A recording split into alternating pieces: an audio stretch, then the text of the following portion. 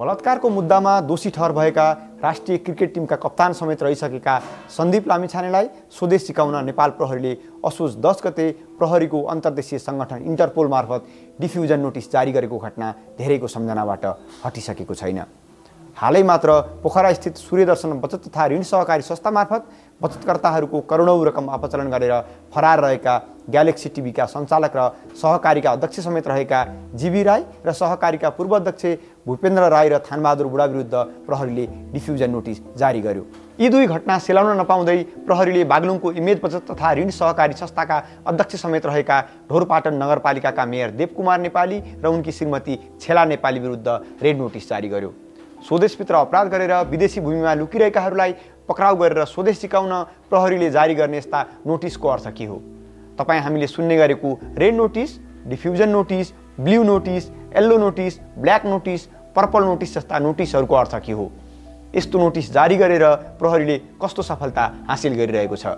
आजको कान्तिपुर एक्सप्लेनरमा हामी नेपालभित्र अपराध वा आपराधिक गतिविधि गरेर विदेश जानेहरू कति छन्, कतिलाई प्रहरीले इन्टरपोलको सहयोगमा समातेर ल्याइसकेको छ भन्ने बारे विस्तारमा बुझाउने प्रयास गर्नेछौँ।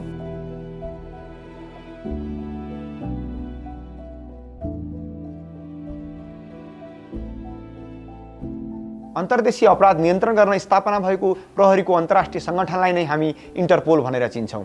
सन् 1923मा स्थापना भएको इन्टरपोलमा नेपाल 1967मा सदस्य बनेको थियो। विश्वका 196 देशका प्रहरी अहिले इन्टरपोलमा जोडिएका छन्। स्वदेशभित्र अपराध गरेर विदेश भाग्ने वा एउटा देशमा अपराध गरेर अर्को देशको सीमाभित्र आश्रय लिने गतिविधिले अपराध नियन्त्रणमा चुनौती थपेपछि इन्टरपोल मार्फत अन्तर्देशीय अपराध अनुसन्धानमा सहयोगको अवधारणा सुरु भएको हो। इन्टरपोलले कसरी काम गर्छ भन्ने कुरालाई सजिलोसँग हामीले यसरी बुझ्न सक्छौँ।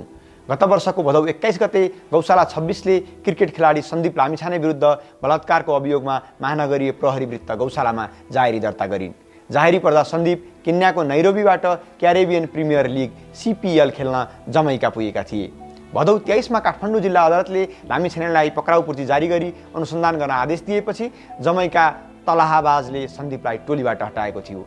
त्यसपछि पनि सन्दीप नेपाल नफर्की सम्पर्क बाहिर भएपछि प्रहरीले उनलाई स्वदेश सिकाउनका लागि इन्टरपोल मार्फत डिफ्युजन नोटिस जारी गरायो। फलत आश्रय लिइरहेको देशभित्र निगरानीमा परिने भएपछि उनी कार्तिक 14मा नेपाल फर्किए।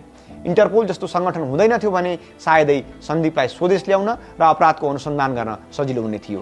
प्रहरी प्रधान कार्यालयका अनुसार फ्रान्स स्थित इन्टरपोलको केन्द्रीय कार्यालयबाट विभिन्न 8 प्रकारका नोटिसहरू जारी हुने गर्दछन्। Red notice, blue notice, green notice, orange notice, black notice, yellow notice, purple notice र डिफ्युजन नोटिस। अब हामीले रेड नोटिस भनेको के हो भनेर यसरी बुझौँ। सुपुर्दगी गर्ने उद्देश्यका साथ अदालतबाट वारेन्ट जारी भई फरार रहेका अभियुक्तहरूको खोजीका लागि रेड नोटिस जारी गरिन्छ। खास गरी यस्तो नोटिस 2 वा 2 वर्षभन्दा बढी सजाय हुन सक्ने अपराधका दोषीहरू पक्राउ गर्न गरिन्छ। अदालतले सजाय नै फैसला गरिसकेको हकको अवस्थामा भने 6 महिना कैद सजाय तोकिएको अपराधीलाई समेत रेड नोटिस जारी गर्न सकिन्छ। नेपाल प्रहरीले अहिले 51 नेपाली र 4 विदेशी सहित 55 जनामाथि रेड नोटिस जारी गरेको छ, जसमा 9 जना ठगी अपराधका छन् भने 7 जना मानव तस्करी अपराधका रहेका छन्। त्यस्तै बलात्कार सम्बन्धी घटनाका 7 जना फरार अभियुक्तहरू समेत छन्। सन् 2019 अप्रिल 25मा मानव तस्करीको अभियोगमा कलाकार सुदर्शन गौतम विरुद्ध प्रहरीले रेड कर्नर नोटिस जारी गरेको थियो। यी तीनै गौतम हुन् जसले हिम्मतवाली नामको फिल्म समेत बनाएका थिए। उनको सम्बन्ध नेपालका गिने चुनेका कलाकारहरूसँग बाक्लै थियो। गौतममाथि कलाकारको आवरणमा दर्जनौँलाई अमेरिका र क्यानाडा लैजाने भन्दै हिँडाएको र दर्जनौँलाई ठगी गरेको आरोप लागेको छ। प्रहरीले हालै मात्र सहकारी बचतकर्ताहरूको 1.5 अर्ब र विभिन्न ब्याङ्कहरूको 35 करोड गरी करिब 2 अर्ब रुपियाँ हिनामिना गरी बेपत्ता रहेका बागलुङको ढोरपाटनका मेयर समेत रहेका इमेज बचत तथा ऋण सहकारी संस्थाका अध्यक्ष देवकुमार नेपाली र उनकी श्रीमती छेला नेपालीमाथि रेड नोटिस जारी गरेको छ। उनीहरू विरुद्ध सहकारीका 1550 बचतकर्ताहरूले प्रहरीमा जाहेरी दिएका छन्। सहकारीका बचतकर्ताहरूको करोडौं रकम अपचलन गरेर मेयर तथा अध्यक्ष देवकुमार नेपाली बेपत्ता बनेपछि बागलुङ सदरमुकाममा रहेको यसको कार्यालय सुनसान बनेको छ। कुनै समय बचतकर्ताहरूको भिडभाड हुने कार्यालयमा अहिले तालचा झुन्डिएको छ।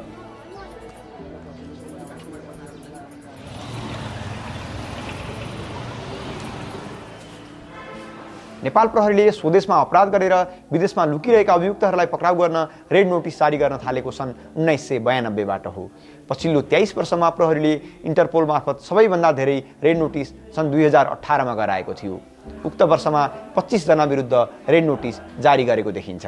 रेड नोटिसपछि प्रहरीले सबैभन्दा धेरै डिफ्युजन नोटिस जारी गरेको देखिन्छ। हालसम्म प्रहरीले 30 नेपाली र 5 विदेशी सहित 35 जना विरुद्ध डिफ्युजन नोटिस जारी गरेको छ। के हो त डिफ्युजन नोटिस? अदालत वा सम्बन्धित न्यायिक निकायबाट वारेन्ट जारी नभएको अवस्थामा फरार अभियुक्तहरूको खोजीका लागि जारी गरिने सूचनात्मक परिपत्र नै डिफ्युजन नोटिस हो। प्रहरीले हालै मात्र सहकारी ठगीमा मुछिएका सूर्यदर्शन सहकारी र ग्यालेक्सी टिभीका अध्यक्ष समेत रहेका जीबी राई सहित 3 जनाका नाममा डिफ्युजन नोटिस जारी गरेको थियो। प्रहरीले जारी गरेको डिफ्युजन नोटिसमा सबैभन्दा धेरै मानव तस्करी अपराधमा मुछिएका 6 जना र बैंकिङ ठगीका 4 जना रहेका छन्। त्यस्तै बलात्कार मुद्दाका 3 जना, व्यक्ति हत्याका 3 जना, सहकारी ठगीका 3 जना विरुद्ध पनि डिफ्युजन नोटिस जारी भएको देखिन्छ। सन् 2009 यताका 14 वर्षमा प्रहरीले सबैभन्दा धेरै डिफ्युजन नोटिस सन् 2018 मा जारी गरेको देखिन्छ। उक्त वर्ष 24 जना विरुद्ध डिफ्युजन नोटिस जारी गरिएको थियो। प्रहरीले आपराधिक विषयमा थप जानकारी दिन, व्यक्तिगत विवरण र पूर्व आपराधिक गतिविधिका जानकारी दिन ब्लू नोटिस पनि जारी गर्ने गर्छ। यस्तो नोटिस भने 1 जनामाथि मात्रै जारी गरिएको देखिन्छ। प्रहरीले ग्रीन नोटिस आपराधिक व्यक्तिबाट हुन सक्ने सम्भावित आपराधिक कार्य रोक्न चेतावनी स्वरूप जारी गर्ने गर्छ। अरेन्ज नोटिस भने जैविक रासायनिक लगायतका हात हतियारबाट हुन सक्ने सम्भावित खतराबारे चेतावनी दिन जारी गर्ने गरिन्छ। अपरिचित मृत लासहरूको पहिचान गर्न प्रहरीले इन्टरपोल मार्फत ब्ल्याक नोटिस जारी गर्छ भने हराएका मानिसहरूको खोजीका लागि येल्लो नोटिस जारी गर्छ। अपराधीले प्रयोग गर्ने अपराधिक कार्यविधि, साधन, उपकरण तथा अपराधी लुकीछिपी बस्न सक्ने स्थानको जानकारी दिन भने प्रहरीले पर्पल नोटिस जारी गर्ने गर्छ। प्रहरीले हालसम्म इन्टरपोलको सहयोगमा 52 जना व्यक्तिलाई विभिन्न देशबाट पक्रेर नेपाल ल्याइसकेको छ, जसमा सबैभन्दा धेरै संयुक्त अरब इमिरेट्सबाट 19 जना, कतारबाट 9 जना, भारत, साउदी अरब र कुवेतबाट 3 जना, मकाउ, मलेसिया र चीनबाट 2-2 जनालाई नेपाल प्रहरीले नेपाल ल्याइसकेको छ। थाइल्यान्ड, क्यानाडा, अमेरिका, पोर्चुगल र बहराइनबाट प्रहरीले 1-1 जना अपराधीलाई नेपाल ल्याइसकेको छ।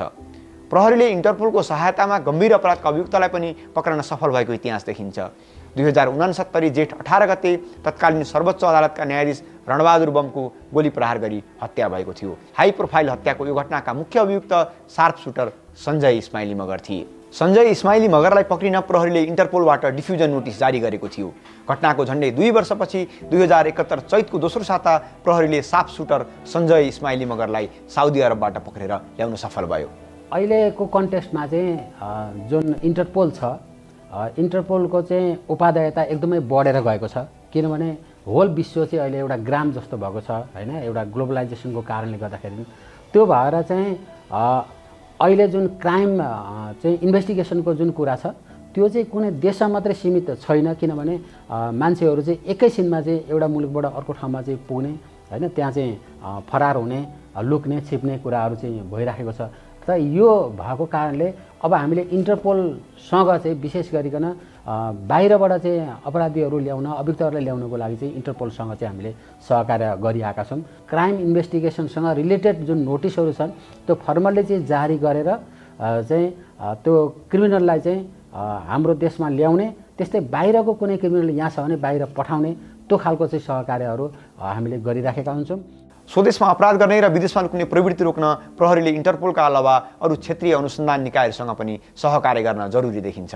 अपराधका घटनामा अपराधी घटना भएकै देशमा लुक्ने प्रवृत्ति धेरै पुरानो भइसक्यो। साइबर अपराधका नयाँ प्रवृत्ति विकास हुँदै जाने र अपराधीहरू जुनसुकै देशमा बसेर पनि अपराध गराउन सक्ने भएकाले प्रहरीको बढ्दो अन्तर्राष्ट्रिय सम्बन्ध जरुरी भइसकेको देखिन्छ।